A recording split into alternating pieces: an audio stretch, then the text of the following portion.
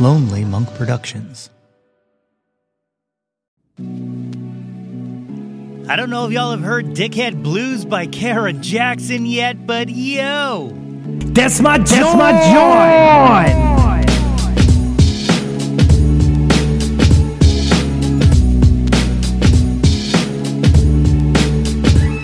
Hey yo, displace the guilt and... What's good, friends and family, neighbors near and far? Welcome to an all-new episode of the Yo, That's My John podcast. The podcast, website, brand, movement, way of life dedicated to the embrace and championing of your passions. I am your host, Nate Runkle, a.k.a. Giancarlo Esposito, a.k.a. Nate 3.0, back at it again with yet another episode of the podcast.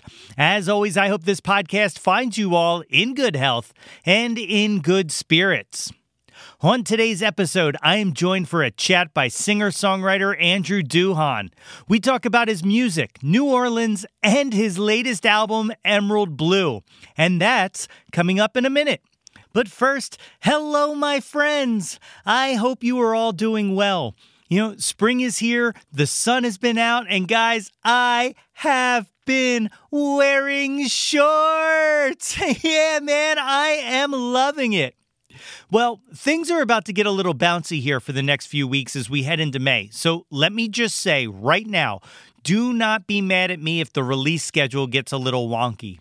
I've got my big Risk show coming up on the 27th of April at Caveat in New York City, and I've been doing a lot of work piecing together my story for that, and that's been taking up some time. And you know, right around the corner from that is my gosh dang 46th birthday on the 2nd. Oh yeah, it is. And that whole week, I have a full dance card at Tunage with the non-com convention at WXPN. And then following that, I cap the week off with a weekend of Dave Haas's Sing Us Home Festival on the 5th and 6th, where I am so excited to see Dave and our other former guests, Catbite and the Tisberries, rock out Manny-Unk alongside everyone else on that epic lineup. Tickets are still available for that one, so be sure to snag those. And then, Sunday the 7th at the Sellersville Theater, today's guest, Andrew Duhon, will be taking the stage, and I am trying to end a week of incredible music with more incredible music. Not to mention that day, I'm recording episode 1 of a new project that I'm producing that I can't wait to share with you. And something else enormous is happening that week that I can't talk about just yet, but I am so incredibly excited to share it with you as soon as I can. Yeah, man, busy like a bee, pals. So, again, if the release schedule gets a little silly for the next few weeks, just know that it's for a good cause. But the best way to stay on top of everything, be it release schedule or any other information about the show, is to get yourself on the mailing list. Visit www.yothat'smyjohn.com and sign on up to get them sweet updates delivered straight into your inbox. Or, you know, you can click the link in the show notes here wherever you are listening to this. And as always, you can find us on all of the socials at Yo, That's My John. Okay, a quick break, and then we will return with my conversation with Andrew Duhon. Stick around, we will be right back.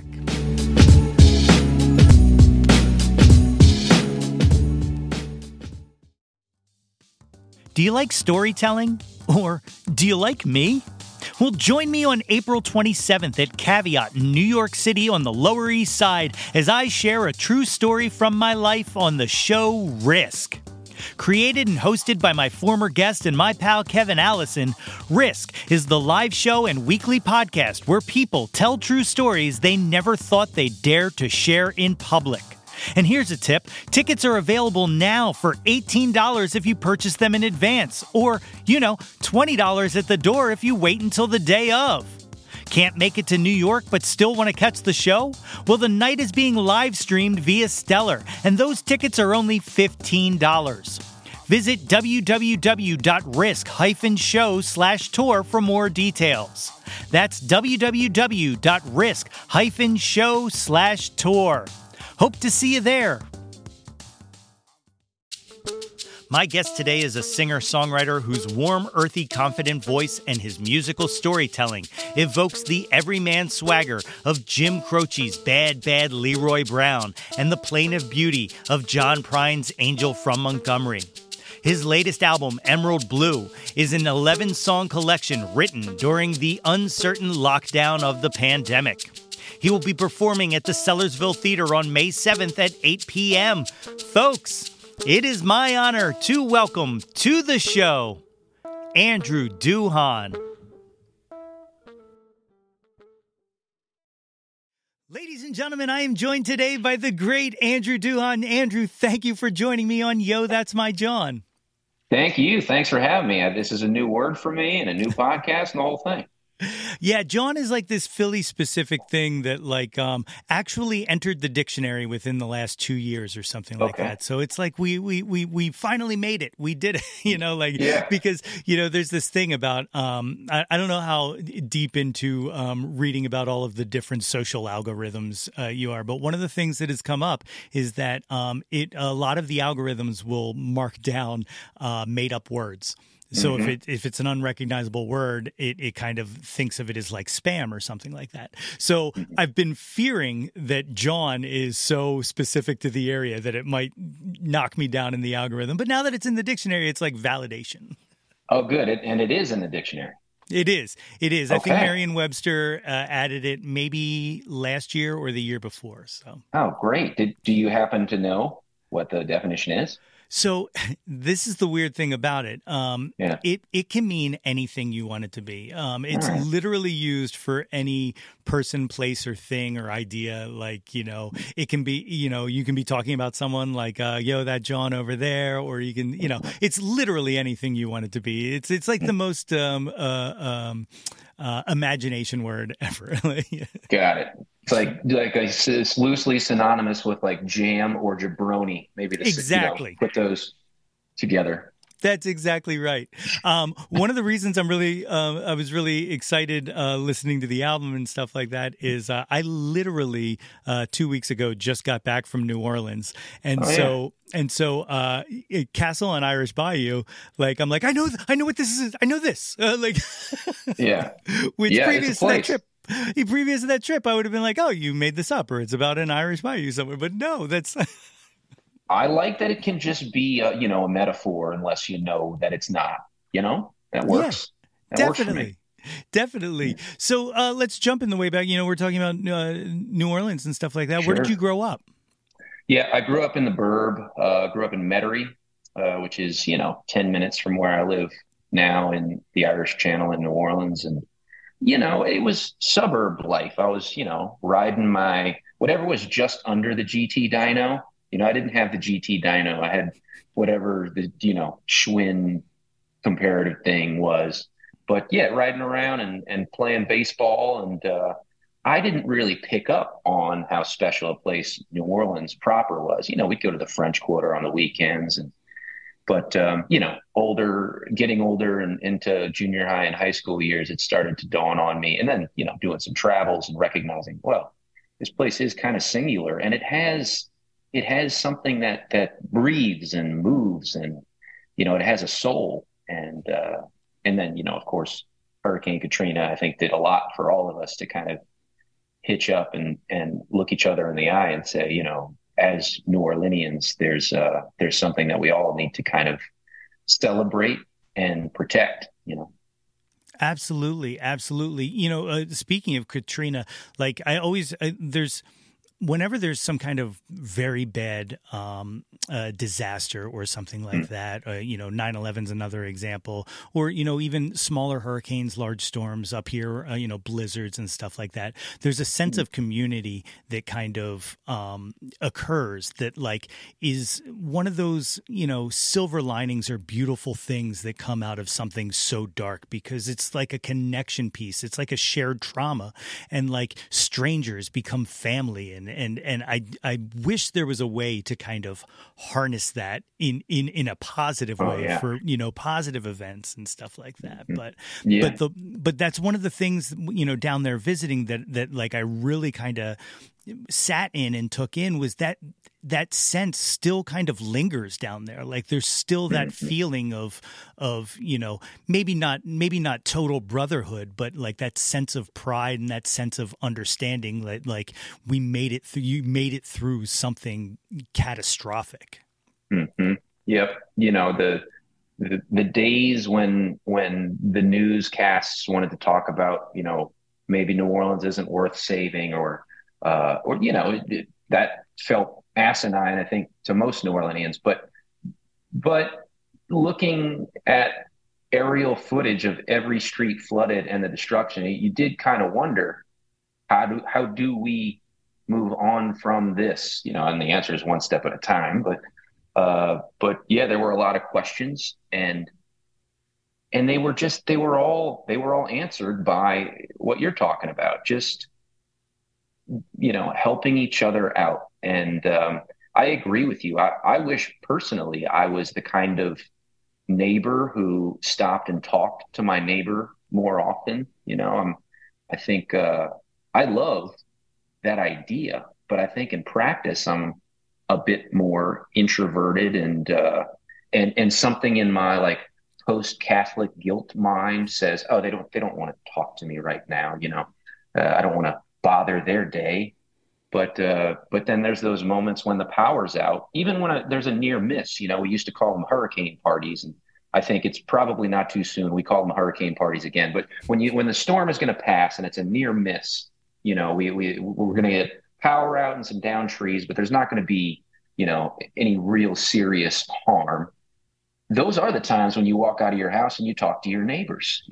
This time of, well, there's nothing else to do, and we do want to have a little community moment. It's almost like a check-in. And in that way, it's almost like a welcome check-in, because we don't do it enough, Thank God the power went out, because now we can all talk to each other, that sort of thing. Yeah, it gives us a chance to pause and take a break and just kind of live in the same space that we do without distraction. Mm-hmm. And there's I'm sure it's the same with a lot of cities, or maybe New Orleans. It has its own singularity in this too. Sure, like the Mardi Gras and the Jazz Fest and the festival season. It's coming right up. I think this weekend, in fact, is French Quarter Fest in New Orleans, and then it's Jazz Fest. You can't make a weekend in New Orleans without some festival element going on, and all of those feel like community celebrations. Plenty of tourism as well, but if you're a local and you see the who's who, there is a sort of it's a check-in too. So I suppose it doesn't have to be near tragedy or the power going out. We do have those moments that are kind of set in the calendar too. Definitely. One of the things that I got to take in when I was down there is the kind of the Wednesdays in the Park series that they're doing, where is it, like Jefferson Square or something like that? That's right.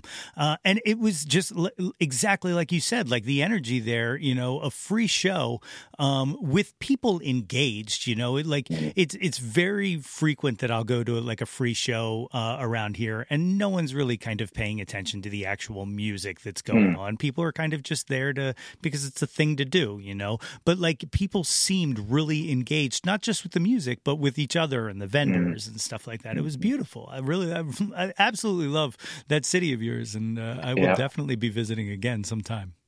I love that you caught that one in particular, because you're a musician as well. Yes. Correct? Yeah. So I do a lot of closing of my eyes when I perform. Maybe it's the closing off one, input, just to make sure the hands are doing the right thing on the guitar and the vocal is trying to stay roughly intonated. But when I do close my eyes and I sing a particular song, many of them have particular places that my mind goes to.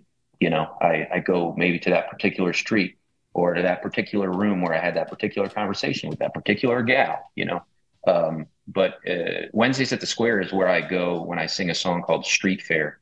And it's not a heavy song. It's kind of a celebratory song that I wrote after Katrina, about the camaraderie that I felt in, dancing with strangers in New Orleans. And I go to Wednesdays at the Square when I sing that song. So I'm glad you glad you caught that one. I feel the same way about that festival and several, or that event and several of those sorts of events in New Orleans. Yeah.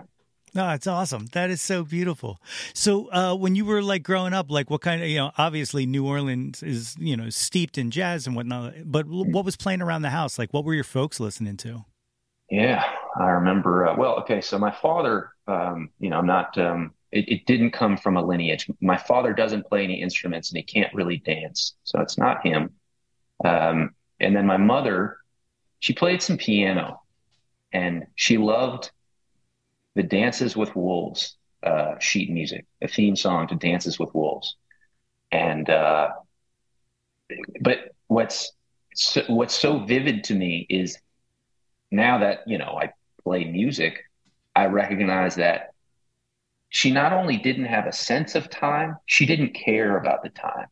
She would just play the chords and read the sheet music and then get a little closer to make sure she's getting that chord right. And it wasn't even like trying to get better at it. That's how it always was, chord, chord, check that sheet music, chord, chord, chord. And that's just how that was the song in the house each time. So in terms of people playing music, that was the extent of it. But I also remember there were two cassettes that would always stick around the stereo, and they were Cat Stevens' Greatest Hits, which that adds up, and the other one was Michael Jackson's Bad. Okay, all right. I don't know. So there might be a pop album that pops out of you like or I guess if pop is just short for popular, I hope there's a popular album in there somewhere. I don't know. There we go. There we go. When did you start playing? Did you start on that piano or? Oh, well, Mom sent us to my sister and I to piano lessons, and I remember not enjoying them. I remember trying to be taught sheet music, before we were even musical. We hadn't really made any music or figured out how to make music. We were learning how to read sheet music and what a half note and a whole note was. And that was just cumbersome. And eventually my sister and I mutinied against those lessons. But in teaching myself guitar in high school, that was easy because, you can pull up chords online and all it takes is 2 or 3 to start feeling like you're creating music that you recognize. And I think that, that's a lot more enjoyable. That'll keep you going. Whereas, learning the treble and the bass clef and forgetting where each of them go for too long, that's a tough process. I think in learning, you want to start being musical as soon as possible. Even in the simplest forms, can you make music that sounds good to you, and then that'll push you to keep going, I would think. But definitely. I've told this story on here before, but I'll tell you because you've never heard this. But I used to work the cash register at a music store called Stewart's Music in Lansdale, Pennsylvania, and the owner, Jim Stewart, used to give lessons in the back. And as a teenager, I was just hired to kind of cover the register while he was back there, and so I would hear him teaching kids how to play Mary Had a Little Lamb and stuff like that, and go through all of the Mel Bay books and try to learn sheet music and stuff like that. And meanwhile, I was out in the store picking up guitars and teaching myself how to play Over the Hills and Far Away and stuff I was jumping straight into this, just every rock song that I ever wanted to know because of that. I can't tell you how many people I saw come through and end up quitting because they're I've been here for 2 months and I'm still playing, nursery rhymes and stuff like that. Whereas, if you start and someone teaches you just like you said, 2 chords, and all of a sudden, you get the 2 right chords. You're playing Jane Says by Jane's Addiction, right? And all of a sudden you're oh my God, I'm a rock star. That's it. Can you remember? Yeah. Can you remember the first song that you could play? I'm certain that I printed out some Hootie and the Blowfish chords. What was that one? It was just G, C, and D. I'm sure. Let's see. It would have been You know, Like Let woke Her up Cry. alone. Yeah, yes, that's the one. Yeah, yeah, let her cry. Yeah, so Yeah. that was early on in the game, I'm sure. That's awesome. Were you like me? Did you like join a band immediately before you could even truly master that instrument, or were you? No, in fact, I still think of myself as well. I'm always going to be learning how to play this instrument because I think, a musician and a songwriter, I want to be clear to all the listeners out there. I consider those different things.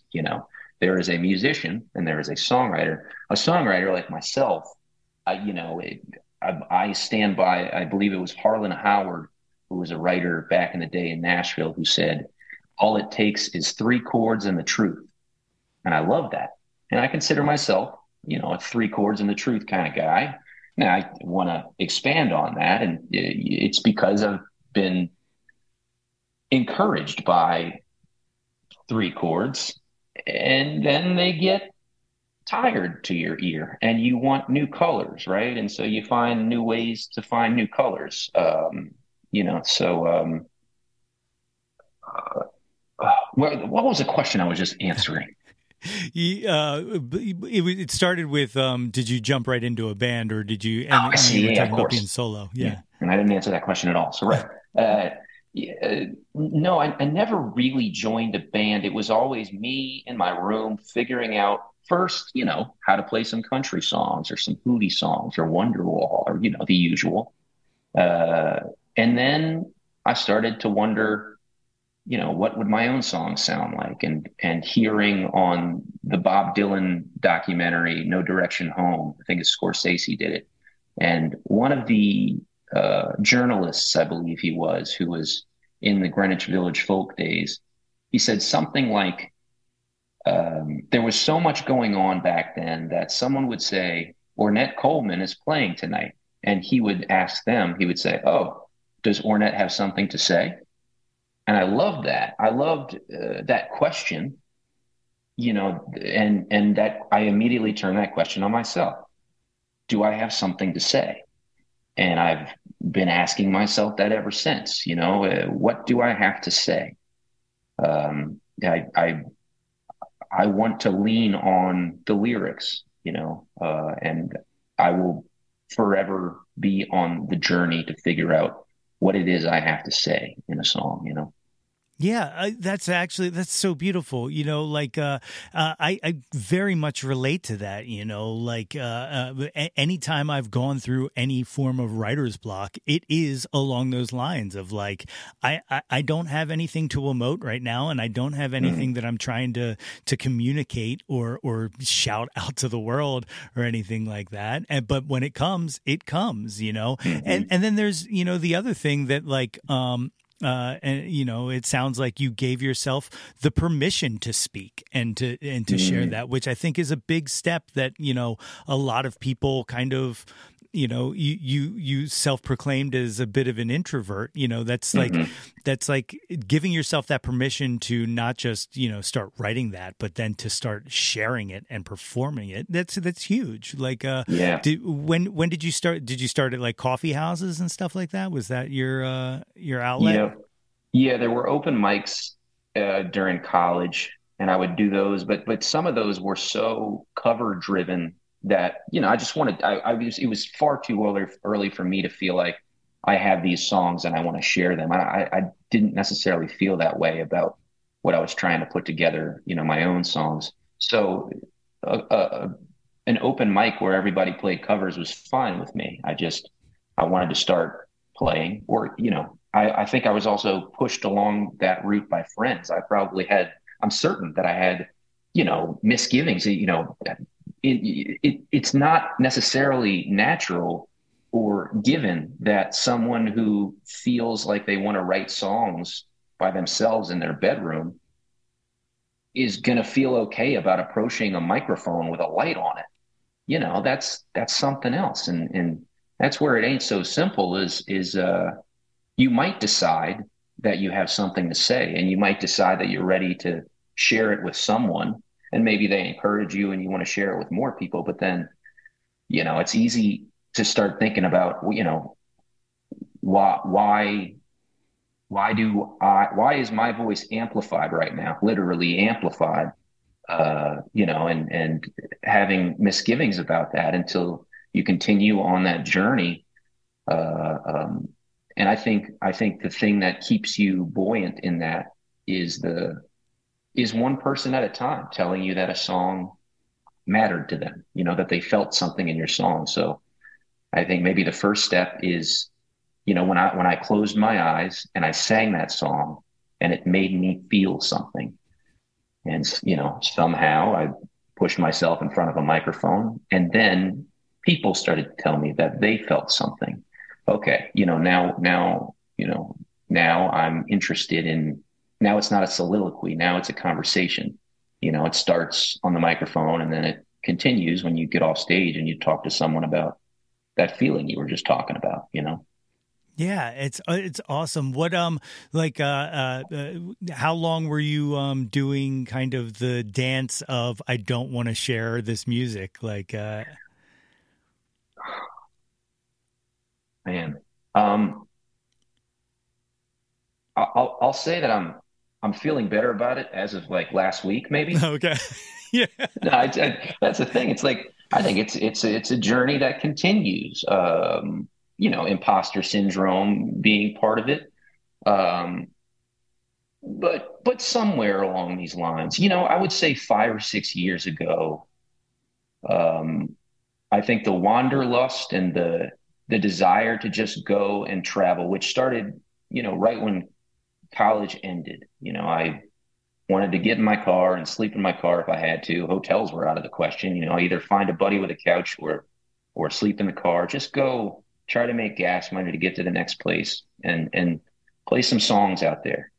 And but yeah, somewhere along those lines, there was enough feedback, like I was telling you, that person to person, one at a time, and then the ticket sales start to become a thing, and now you don't have to play in the bar with the sport games that are on, in the corner, and you're selling a ticket to a place. I think that's sort of, encouragement that your self-doubt can't deny that these people bought a ticket to come see you. And that started something, in me. It helped me believe that I'm not just passionate in this for myself. I think I'm passionate in the part where it connects with someone, and then we share that connection, even just for a moment. Thank you for hearing it. Thank you for telling me that, and letting those sentiments from those people, letting those people know that their encouragement is the fuel in the tank that keeps it going. Because Yeah. if I'm sure you could just be the kind of artist who doesn't need that. Maybe that exists, but for me, it is about connecting.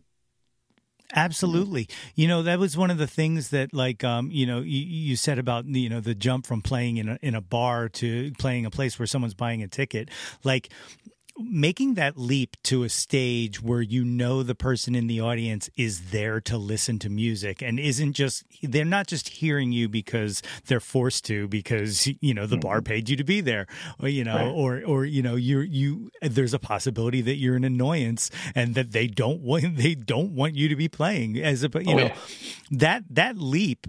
I feel like if you get there, like you can hit the ground running, because once you start feeling that kind of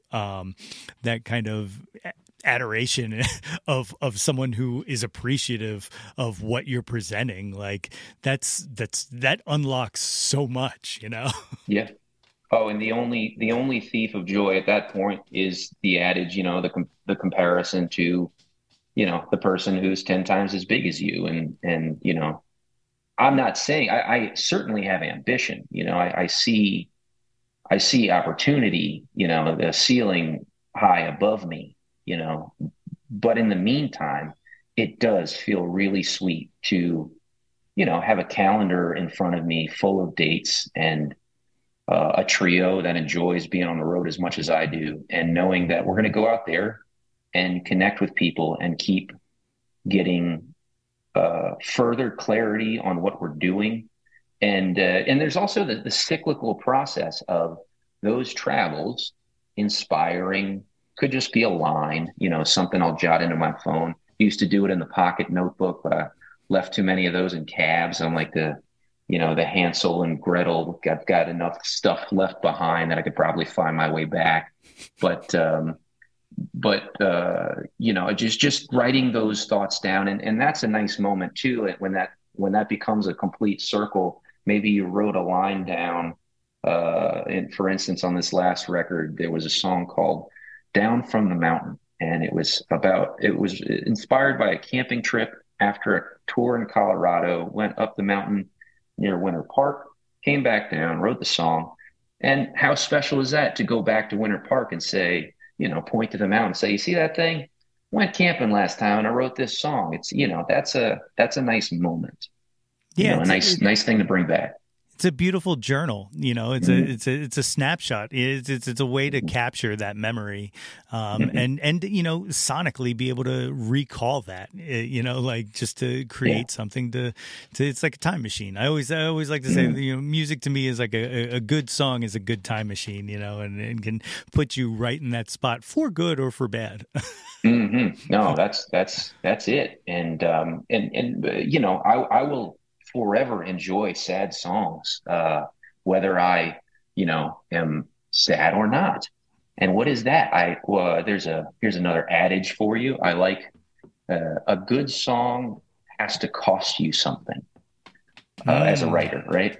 And I love that. And when I feel like a line or a song costs me something to say, I feel like I'm on the right track to something that might be powerful for someone else and for me. But when I feel that as a listener, I feel like the songwriter, it costs the songwriter something to write these lines, and that's my favorite kind of lyric. That's my favorite kind of song, is when that is very clear, like this cost this person something to say, and to help us be connected in that way, because I feel it too. And I didn't think to say it that way. I didn't feel the same thing that person felt, but I feel what they're saying, Definitely. I had a guest on here, Laura Liscano, and she has, this album that she just put out, and it's got a lot of really personal stuff on it. And I was kind of, asking her about like performing those songs live and what that's like. And, because like, I don't know how deep I went into it with her, but like for me, I've written songs like that, and I cannot perform some of them live. I just can't do it. Like I wrote it to kind of emote that feeling because I couldn't keep it inside, but also I've tried to perform them and like it can go really bad, but in what way? That kind of, like I said, the time machine thing, like if it puts me in that, it's hard to get out of it. And I don't mean it like I can't play the song, it just, it changes the I have to be careful because it can very easily change my mood and my tone and then affect the entire rest of the set, which would make sense. It makes me understand why there's songs that, it's like, oh, that band never plays blah, blah, blah, blah, blah, like why did they never do that? And there's probably a good reason for it. But one of the things she said is, and the way that she processes it, and I don't know if she came up with this or she read it somewhere, but she said, you have to sing from a scar. You can't sing from an open wound. And I was like, oh my God. But that totally sums up like what I love about music. I love music that comes from that shows its scars, it shows a life lived. And that's where I feel like the good stuff is. And I feel like your stuff, man, is just like, you can feel it, like you can feel where it comes from, and a lot of it, is your voice. You have just such a beautiful, soulful voice, but the lyrics as well, man. Like just tying them together, you paint such a beautiful palette with lyric and sound, man. And I absolutely appreciate that. Like, did it take you a while to kind of find your voice like that, or? Absolutely, and thanks for hearing it. But yeah, I remember when I started, I was in one room, as far as I could get from, the rest of the family, and I could hear my sister kind of giggling, and it was like involuntary. My sister's not a mean person, lovely person, but it was funny to her hearing her brother trying to sing, probably, out of tune and intonation horrible, right? But yeah, it was clear that I wasn't like a natural. I had to find my voice in more ways than one. So, the guitar felt right because cowboy chords, once my fingers could put up with the strings, they felt good. And then you're working on changing from chord to chord, and that goes slow and you're frustrated. But no, all of it just felt natural. And somewhere along the line, it became clear enough that the vocal was good enough to not get in the way of the lyrics and deliver the lyric believably. And once again, then it's just about what do I have to say. So I feel lucky to have opened up my mouth and found the vocal, and then it's just about finding the voice, so to speak, the story, yeah, what do we sing now, Yeah. Yeah. Well, you definitely found some things to sing, my friend.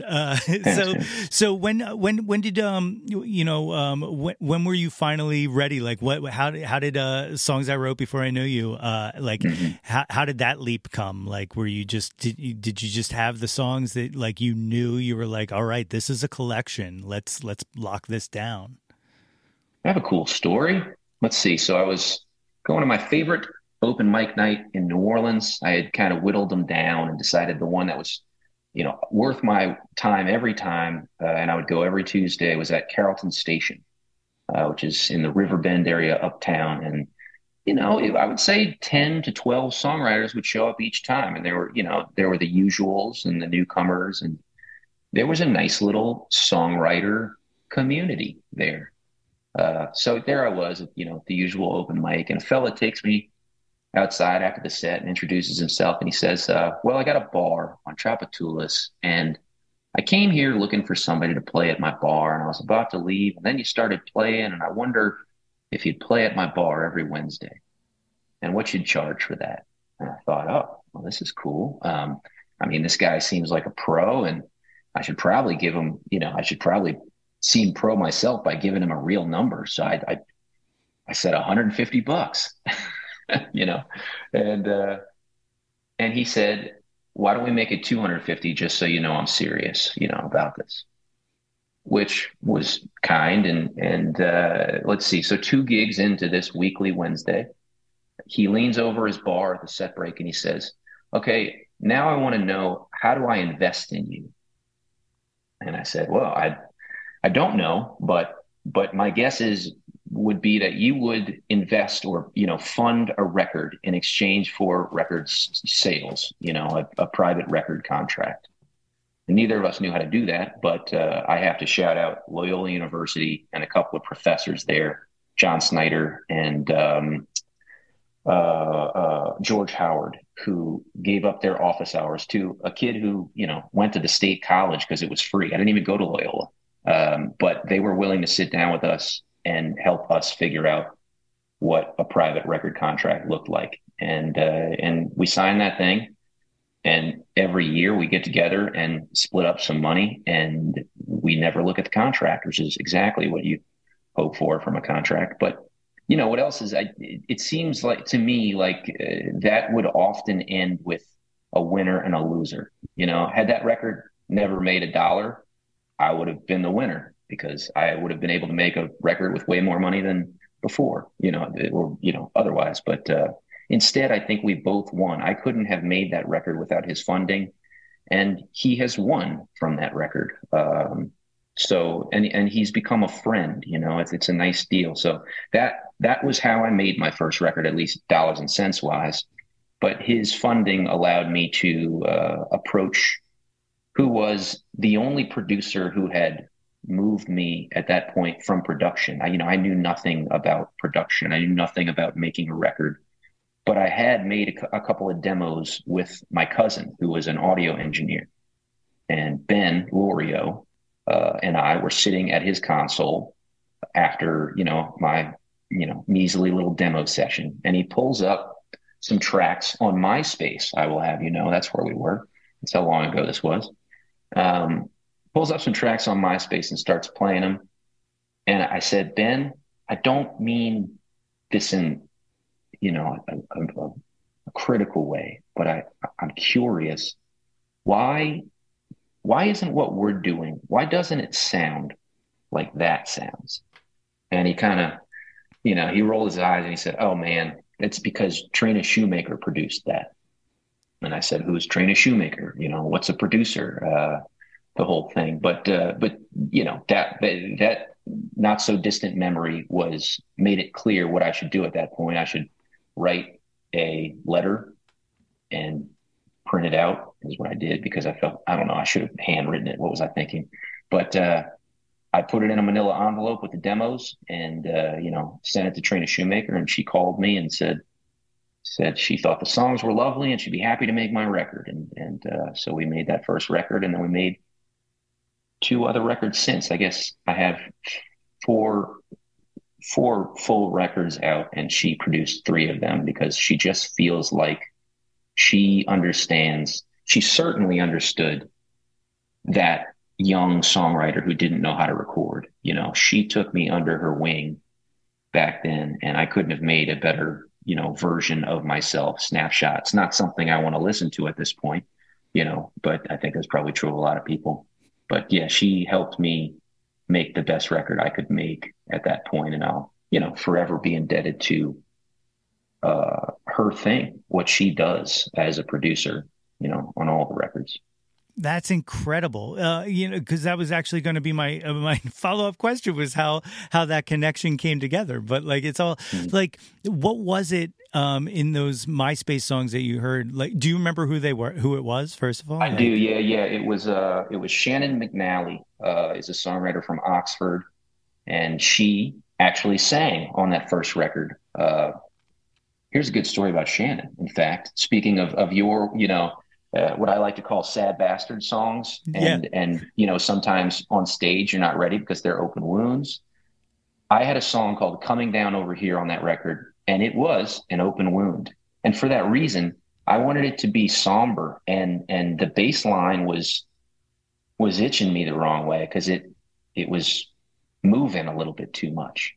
But Trina, being, a producer with wiser ears than mine, was pushing it in another direction, and Shannon came in to sing harmony on that.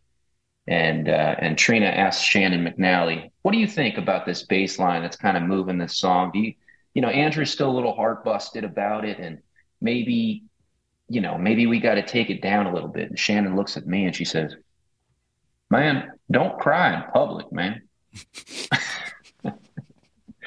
So we kept the bass line, a little bit more forward, which is, I think probably the right call. I'm certain, that was the right move. Now, being an older man and knowing that you can have as much blood in the lyric as you want and still make choices about the song. I'm not, a songwriter does one thing and a poet does another, and there are, similarities, but the fact that it is a song means that you have choices you can make, and they're all valid if they make you, if it feels right to the creator. Try it all out, see what moves you.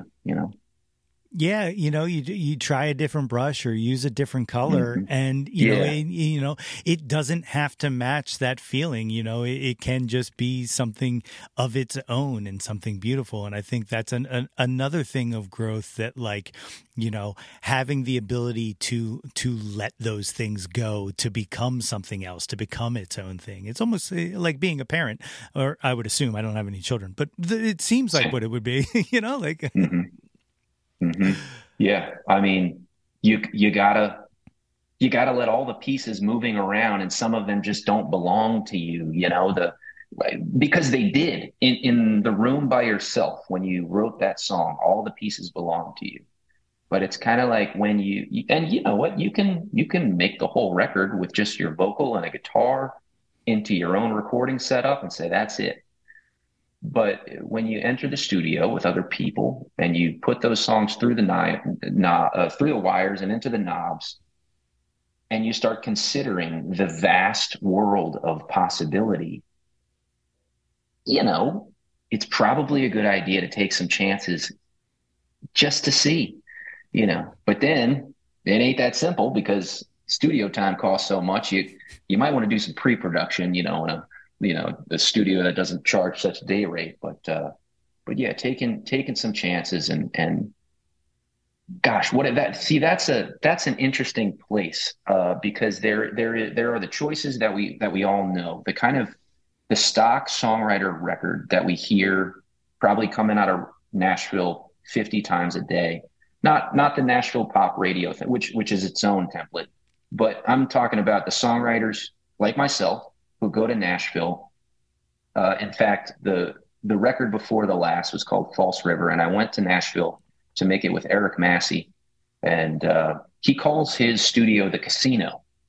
He says because he gambles with artists' careers when he makes a record. That's why I hired him, because he told me that on the phone on our first phone call, and I said, okay, I like this guy. But you know, we sat down and he said something to that effect, that there's 50 other songwriters making a record in a garage, just like we are in Nashville right now, and we can make that record, or we can just try to make a cool sounding record. You know, we can take some chances. But it's still fascinating to me to hear records that have a vibe and a feel, all their own. You know, choices were made, chances were taken, and they worked somehow. You know, but swimming in that sea of possibility when the song is still blooming, and every move you make could make it wither or bloom more, and that is about taking courage in the creative process, you know, and learning not to be too precious is something else that I have had to figure out, and an important part of where I'm at. Yeah. Yeah. What is, do you like studio work? Are you, or are you more like or do you like the live road stuff more? The live road stuff is nice because it does pass right by, and there's not too much thought put into a slightly unintonated moment.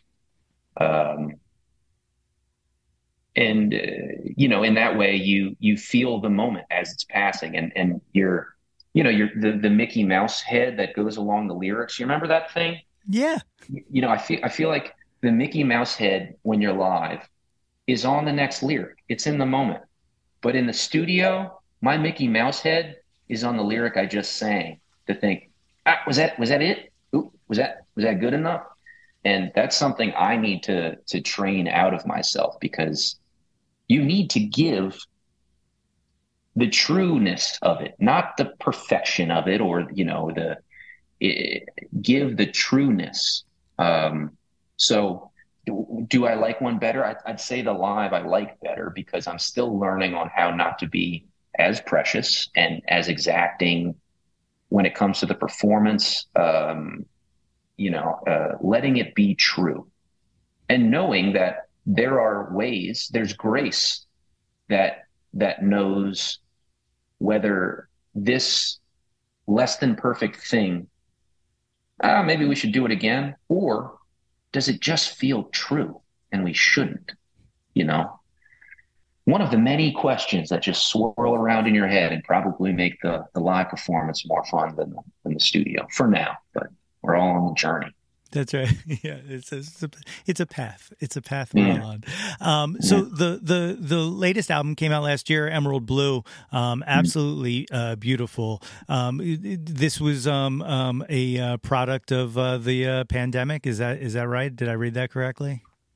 Certainly. Yep. I think whether or not they were all written, that, you know, some of them were nearly finished, but as with, I think, a lot of folks with 10 guitars in a room and staying most of their time in a van.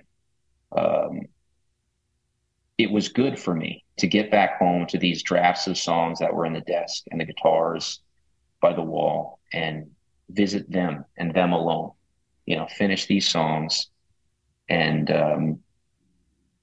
let the ideas become songs. Don't just, you know, um, leave them knowing you'll get to them at some point and take the next gig and the next gig and never say no.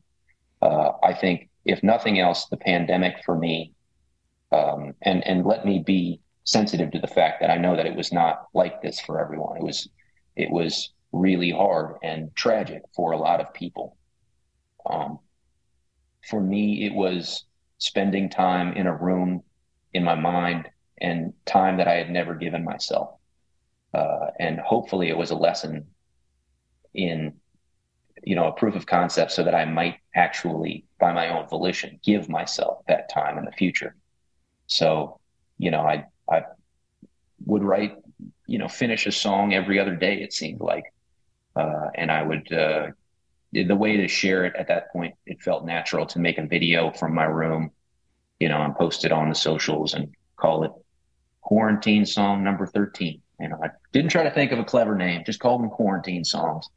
But I think I released about 32 of them. And then, I started up the Patreon, which felt like the right move. And there were another 12 or 14 tunes on there. So there was a bunch of songs, and Emerald Blue was, kind of the distillation. All right, which of these should we record? And, that was Emerald Blue. That's incredible. That whole time period is just so weird in that it feels like it was yesterday, but it also feels like it was 10 million years in another life ago. It was just I don't need to tell anybody. Everybody knows it was this undescribable clusterfuck. But one of the things that I always like to talk to people about, and one of the things that this was birthed from the pandemic, is like the good stuff that came out of it, the ability to kind of refocus and reframe and kind of find ourselves and understand, what are we doing and is it worth it, and so those of us who made it out with something like, I feel like the luckiest guy in the world that I was able to find something like that.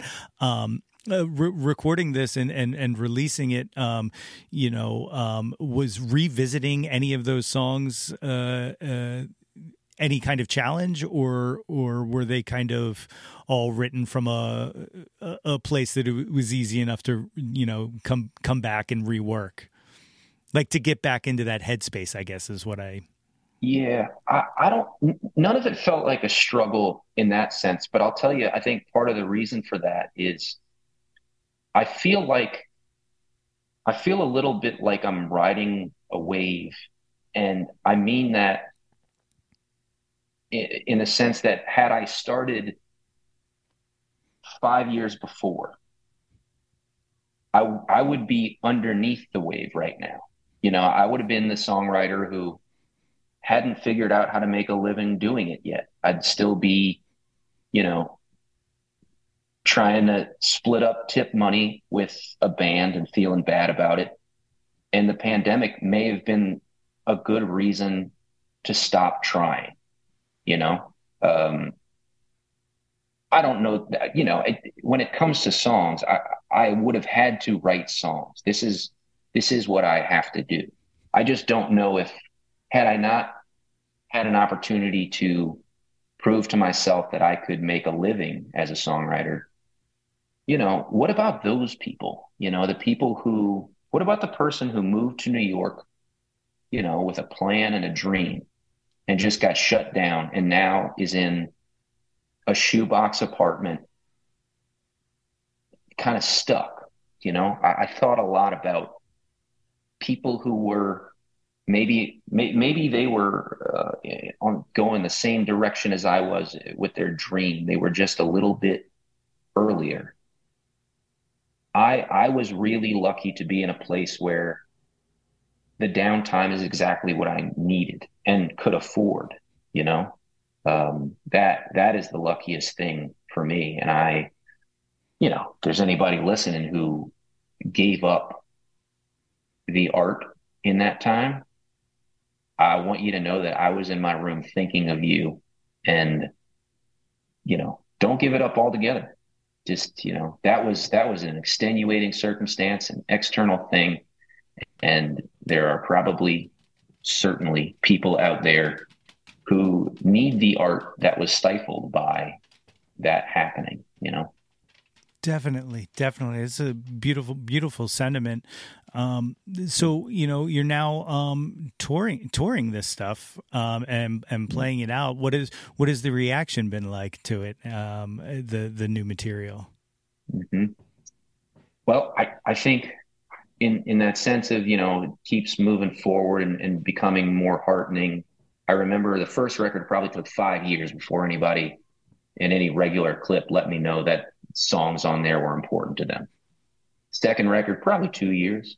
Next record, a year, 6 months, not sure.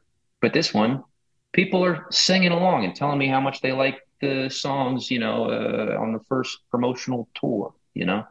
And, I think it, sure, it might be a product of that particular record or those particular songs, but it's also a product of the building of those songs. Somebody hears a song 5 years old and tunes into, who is this Andrew Duhon guy, and sees his new record, decides to listen, right? It all compounds on itself. And but that's a nice piece, to know that I'm trying to be the kind of songwriter that when I say at a show I've got a brand new song, people might be as excited to hear that as they would be to hear the one that they like the most.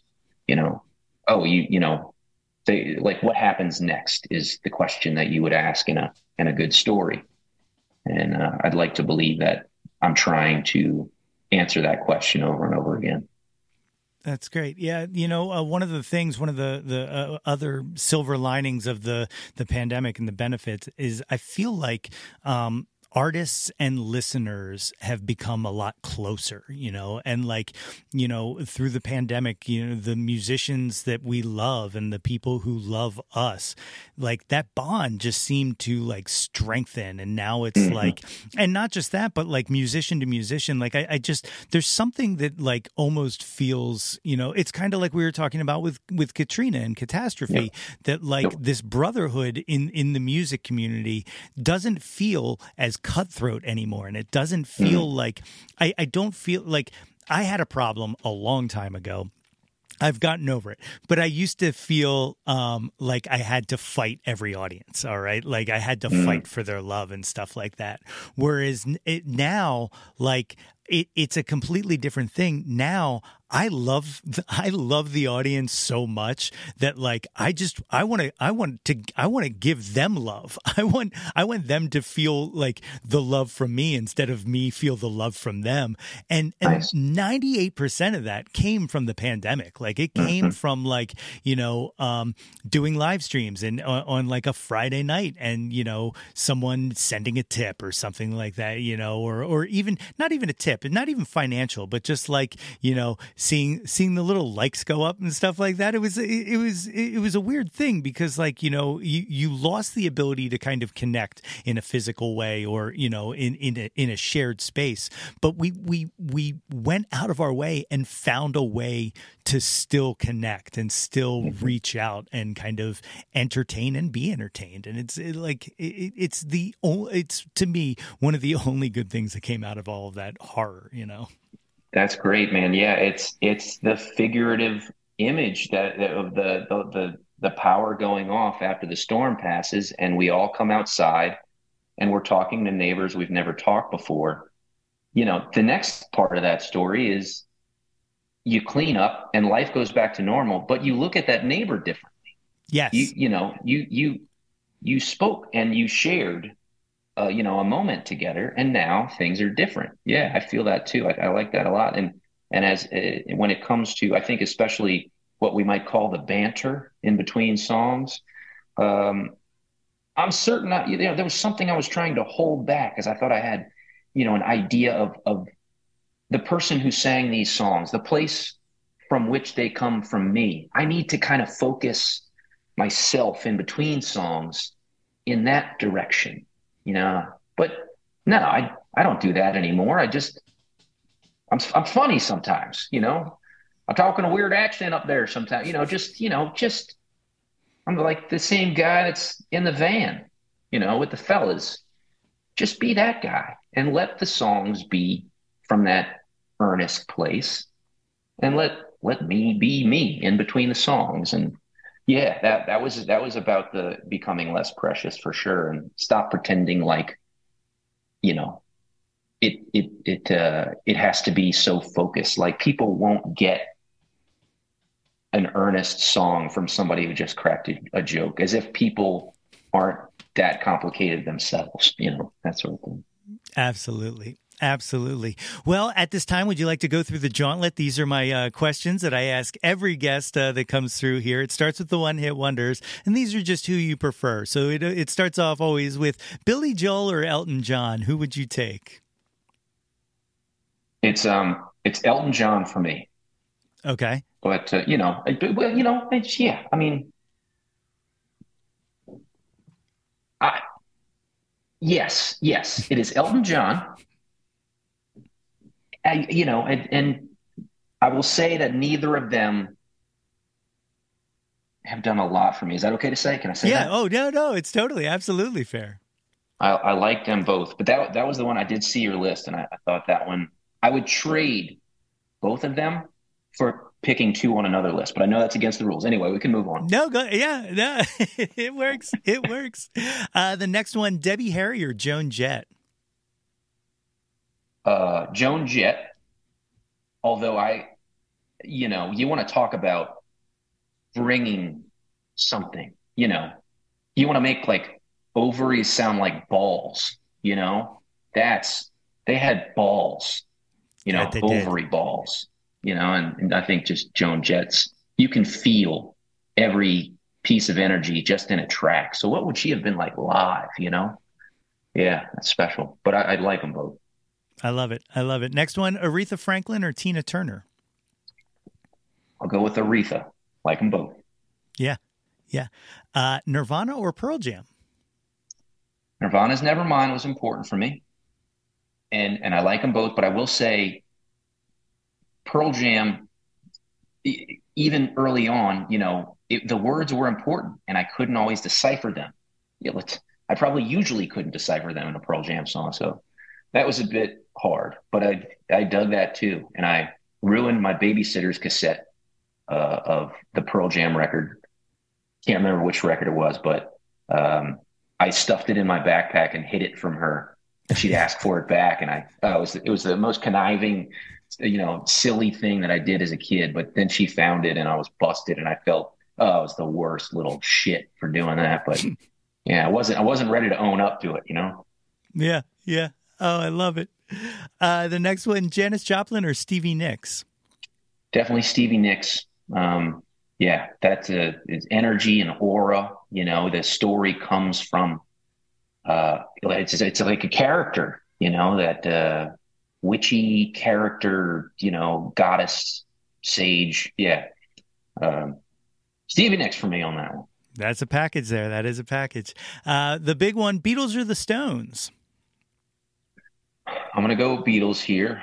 I don't even think it's apples and oranges, though. I think it's like, I think, what's that about? Because I can compare an apple to an orange. Yeah, right. But I can't compare an apple to like Mick Jagger is like a flightless pterodactyl or something. Yeah. I can't compare those two things. I picked the Beatles because like the stories, the worlds that they created, and like the musical things that they did, just interesting and groundbreaking. And with the Stones, it feels like rock band energy, like undeniable. But maybe I just don't get it enough to compare the two. But I Beatles guy. All right. I like it. The last one of the one-hit wonders, Bohemian Rhapsody or Stairway to Heaven? I like Bohemian Rhapsody in that because that idea that you take chances, and there are obvious places to go in a song, um, and then there are just chances that someone takes, and I think that Queen stuff takes chances, and that song in particular, chances were taken, but it works, man. It's crazy. How do you do that? Yeah, that's my pick. I think one of the most underrated things about Bohemian Rhapsody is everybody focuses on kind of the operetta in the middle of it, as how Yeah. out of left field, where it comes through. But Hmm. to me, that third act, when it just starts rocking, is just it soars, and Hmm. it screams so loud. And like, I still remember one of the first times I ever heard it. Like, I wasn't like, it builds. And it's like Hmm. the most beautiful release Yeah, man. captured, and that's my favorite thing about me. Another favorite thing about music is anything that builds, it has to have a release that equals Hmm. the build up. And Hmm. that one pays off in just, exponentially. That's nice, man. I like that. And the guitarist whose name escapes me, but it's just Brian like May. Yes. Brian May. Oh my gosh, just yeah, you can come up with that piece, but you got to have the slinger who knows how to bring that kind of energy with the solo, and he does, man. That stuff's crazy. It's awesome. The next section is the top 10 countdown. As we talked prior to hitting record, John can mean anything you want it to be. It doesn't have to be music. It could be movie, person, place, anything you want it to be. But number Okay. one, what was your first John? What was the first thing you were obsessed with when you were a little kid? Oh, okay.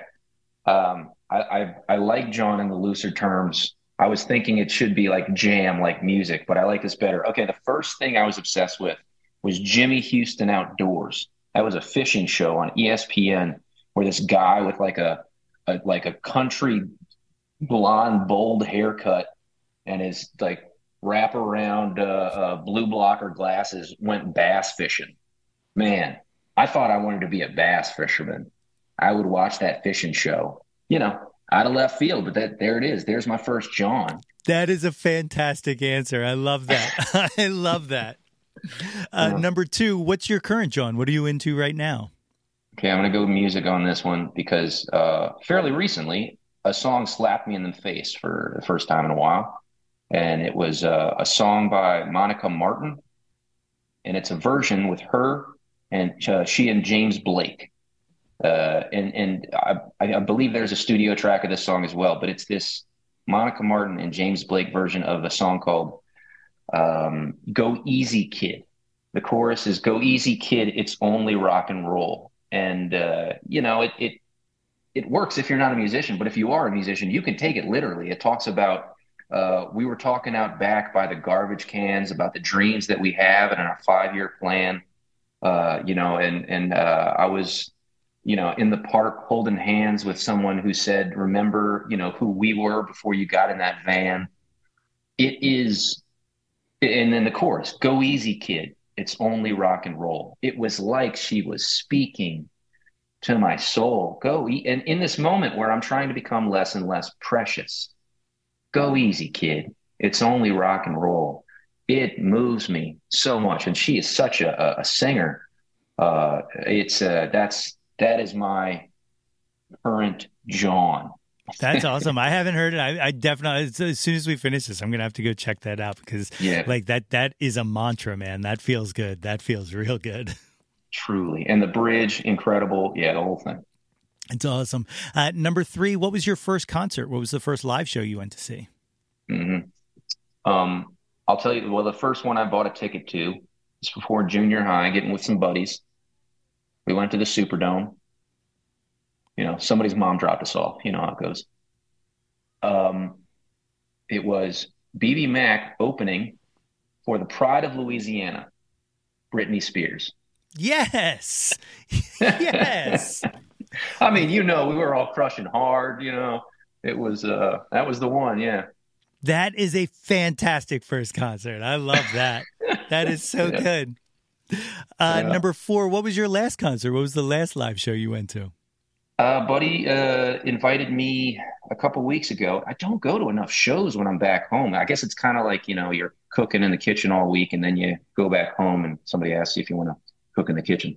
But he invited me to a drive-by trucker show, so we went to that in New Orleans, and yeah, just good to hear, some of that like Southern rock, lyrics obviously up front, and yeah, that was cool. So you are playing Sellersville Theater in this area on May 7th. Are you in here that whole weekend or?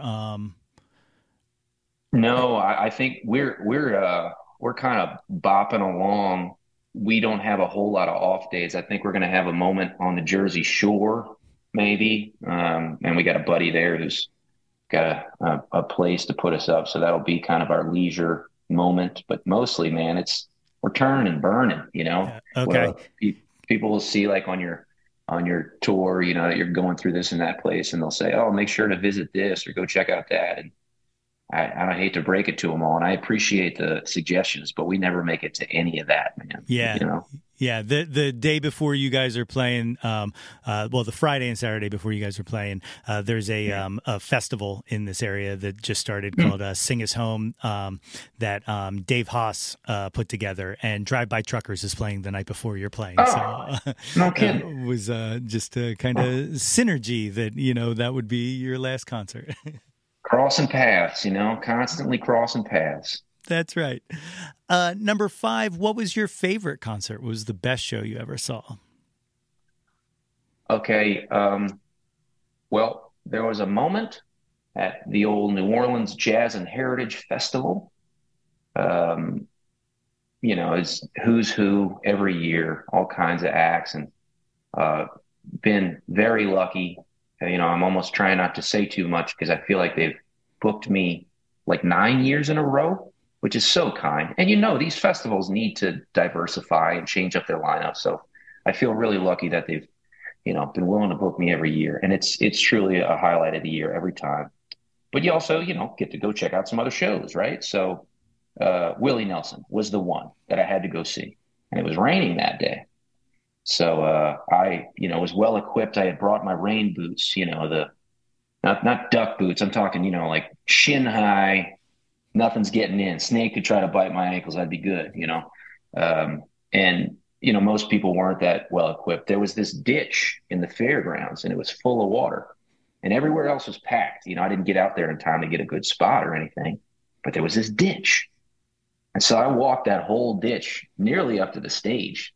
And I just stood in the ditch and watched Willie Nelson for the first time. I had never seen him, and he was important to me. He is incredible. And to know, it may he live forever, but to know that he's getting up in years and to see him that close, it felt gentle and it felt true. And I love that I was in shin deep, water watching Willie in the rain. I think that was it. That's incredible. There's this like reverse Moses kind of metaphor that I'm seeing there. Like, instead of the seas parting, there was a sea put there so that you could get up close. That's awesome. I love that. That's it's a beautiful picture. Oh, thank you for the reverse Moses. Why didn't I see that? Of course, beautiful. Yeah, nice one, dude. Yeah, thanks. Number 6, who have you never seen live that you wish you would have? They can be living or dead. Yeah. I mean, New Orleans is chock full of these sort of underlauded musicians. And the one that comes to mind in terms of, I get that feeling that, man, I wish I could have seen him, was Snooks Eaglin. And he was a blues guitarist and singer, soulful voice, beautiful guitar player. It was kind of like if Lightnin' Hopkins, who was from the Texas Hill Country, was from New Orleans. He had the kind of Delta bluesy feel, but it was straight out of New Orleans. And he played at like the bowling alley juke joint, that was down the street. And I was just a little bit too young to go. And he passed away probably, 15 years ago now. But there was a window in there where I was old enough, and I just didn't have the sense to go check him out. But I would have loved to. Those are the misses that always hurt the most. The ones where you're just like, I could go tonight and check that out, but I'll catch it next time. Or I'll just see it. That happened to me with Elliott Smith. He was playing in town, and I was like, all right, I'm gonna miss this tour, but I'll catch him next tour. And then like within months, he was gone. And I was like, like, yeah. And it could be that you just didn't get to those songs or that record, yet. And that was certainly the case for me with Snooks. And, I guess all the more reason that when you see the promotional bills go up, if something catches us, maybe we should, let me hear that record real quick, just see if, this is a thing. That's right. Just indulge and give it the shot that it might need, Yeah. That's it. Number 7, name an unappreciated, John. Name something you wish had some more attention to it. There is a songwriter whose name is Jesse Winchester. And, I'll say that his live records are impeccable. I don't even know if they're records. They're just, maybe they're bootlegs because they sound like that. They just sound like people at a wine club or like a wine bar. But he's playing, and his right hand finger picking stuff is intricate and amazing, and he never misses a note. His voice is beautiful, and his songs and rhythm and rhyming are so clever. He is an incredible songwriter. But then, I guess part of me, I think if I were to venture a guess, I think his studio albums don't hold a candle to the way he sounded live. And just, subjective opinion. But he was incredible, and I hope that his live stuff gets out more and more because he was something. That's another one I didn't catch live, and I'd put him into that last question too. But an amazing performer.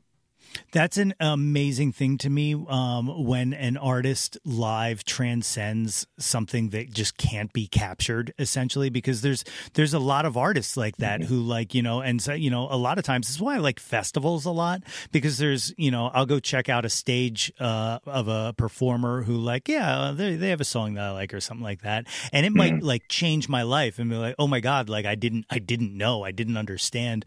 And so that kind of thing almost feels like a hidden secret, like you're being let in on something like, oh my God, not everyone knows what they're missing here, like how special this is. And I always love something like that. And I will have to admit as well, it allows a certain amount of I'm petrified by the idea that, what if I'm, creating the tracks that don't do the songs justice, that it makes you go down that avenue and start to worry about that. But you can't seize up when the red light comes on, because you'll never give the truth that way. But it does make you think. It makes you think, it's what is the truest nature of these songs, and trying to give it to people. Yeah, absolutely. Absolutely.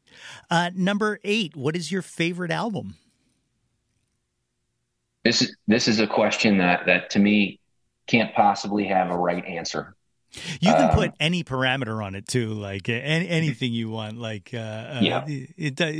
There's no wrong answers essentially. Mm-hmm. Yeah, no right answers either. But let's see. So I think the thing that comes to mind, there's all kinds of records are like benchmarks for helping us realize something, right, or getting through something. But I think Van Morrison's Astral Weeks, I think, was important to me in hearing somebody who had clearly demonstrated themselves as a songwriter, then using their voice, almost like not even just the voice, the lyric as a jazz instrument, like lyrical impressionism in the moment, somewhat. I'm sure most of it was probably written down already, but some of it, repeating a certain lyric, you're deciding that if you were to write that lyric down, you would repeat, that was fascinating. And what I understand in the background of that record is he got together with musicians who are consummate jazz musicians without a whole lot of, rehearsal of any sort. They were all kind of feeling the song in the moment.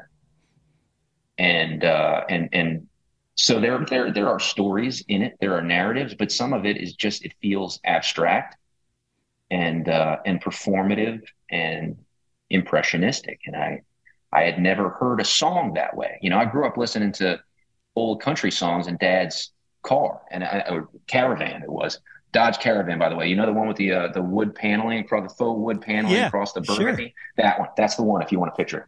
Anyway, we're in the van and we're listening to like the 3.5 minute short story by great country writers. And ain't that way as much anymore, but that was something. And that's what I thought a song was until I heard Astral Weeks, which proved to me that it can be something completely different.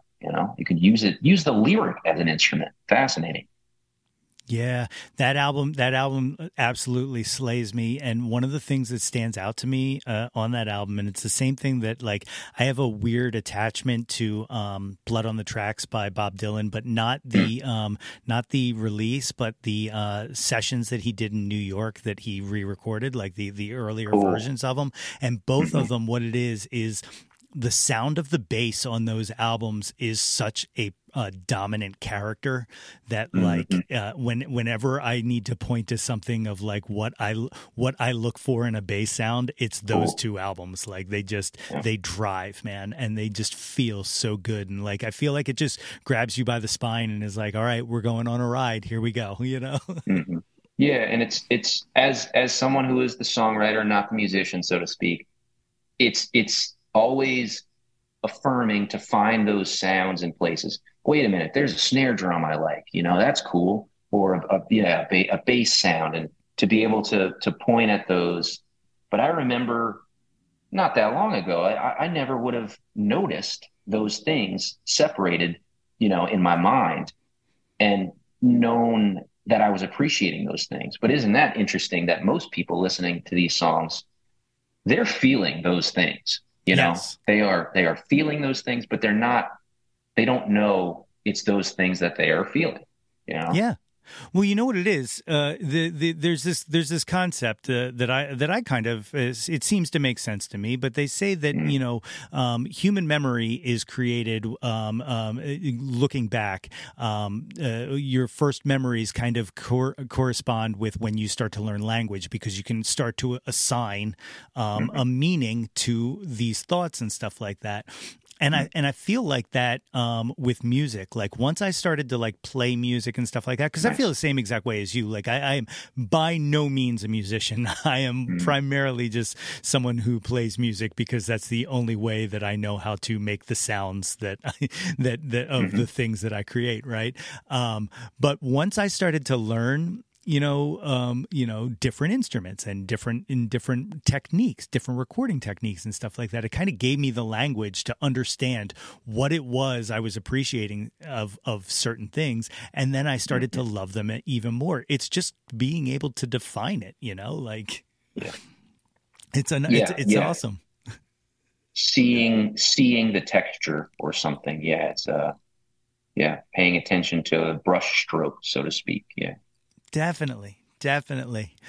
Number 9, name an artist whose output you'll consume anything they release. I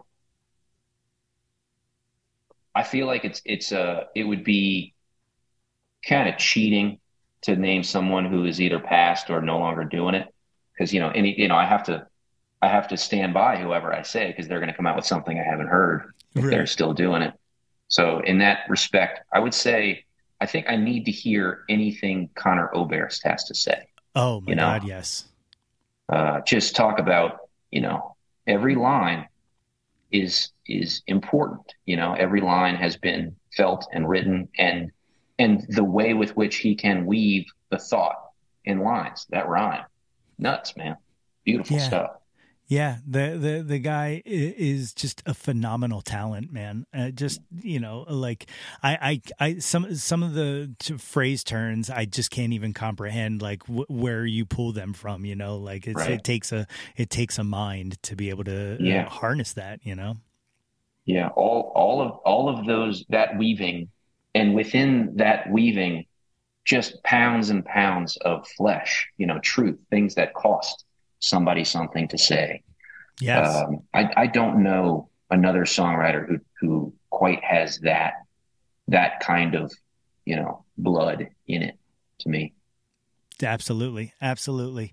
The 10th and final of the top 10 countdown. What is your favorite John of all time? Again, it can be anything you want it to be. I was thinking about music, but now that I understand John as way more open, part of me wants to, come up with some brilliant, just joie de vivre thing, like a brownie sundae and a cold beer after a long day. But no, let's keep it musical. It's,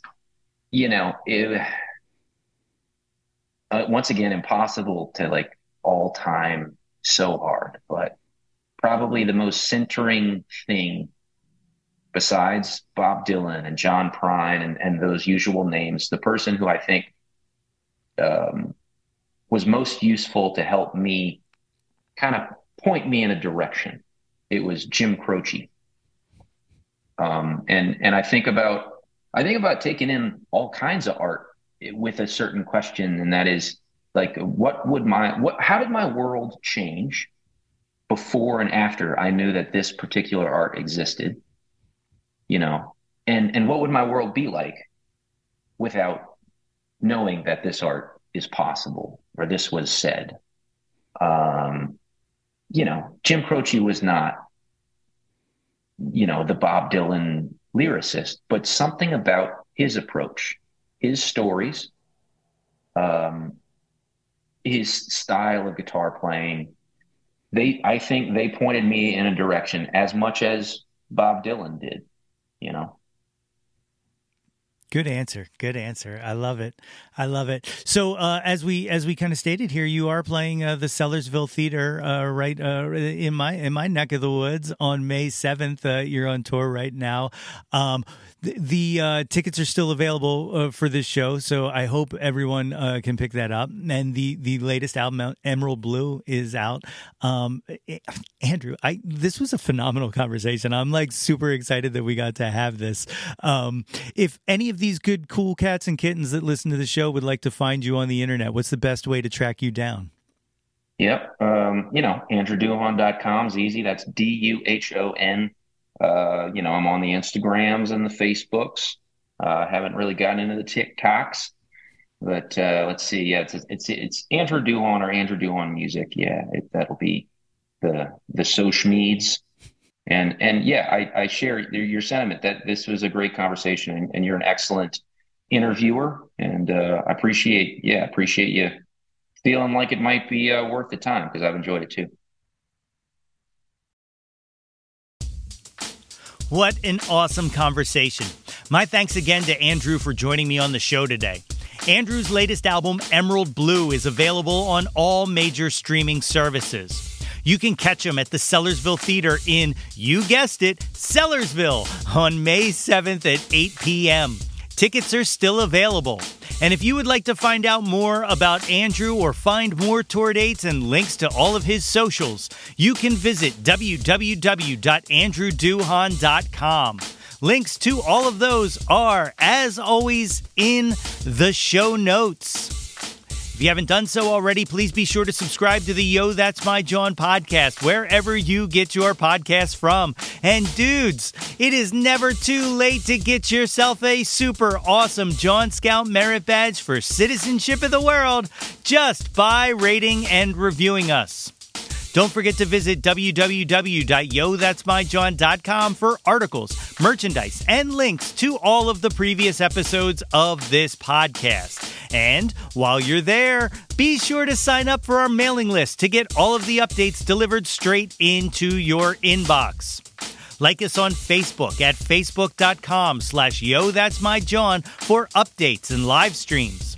Follow us on Instagram and Twitter at Yo That's My John, and search Yo That's My John on YouTube to find the Yo That's My John YouTube channel. Like and subscribe the heck out of that ish. We want to hear from you. Reach out, and touch some John. Yeah, man. So like I said, I'm going to try to get another episode in here before my busy week, but If not, we will be back in May with some all-new conversations. I apologize for the wonk, but I gotta think, you all know me by now. The wonk is part of my charm, no? Blue skies! Until next time, everybody! Hey yo, displace the guilt and embrace the pleasure. Your taste in music doesn't have to be. Yo, That's My John is a Lonely Monk production, written and produced by yours truly, Nate Runkle.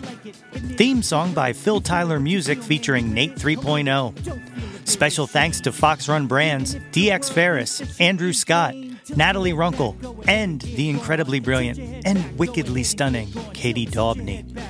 If you or anyone you know has any ideas they would like to share or any guests they would like to hear on the podcast, please feel free to reach out to us at yothat'smyjohn@gmail.com. Or you can leave an audio message for us and possibly hear yourself on a future episode by visiting anchor.fm/ytmj/message. Until next time, be sure to displace the guilt and embrace the pleasure and shout to the world, yo, that's my John.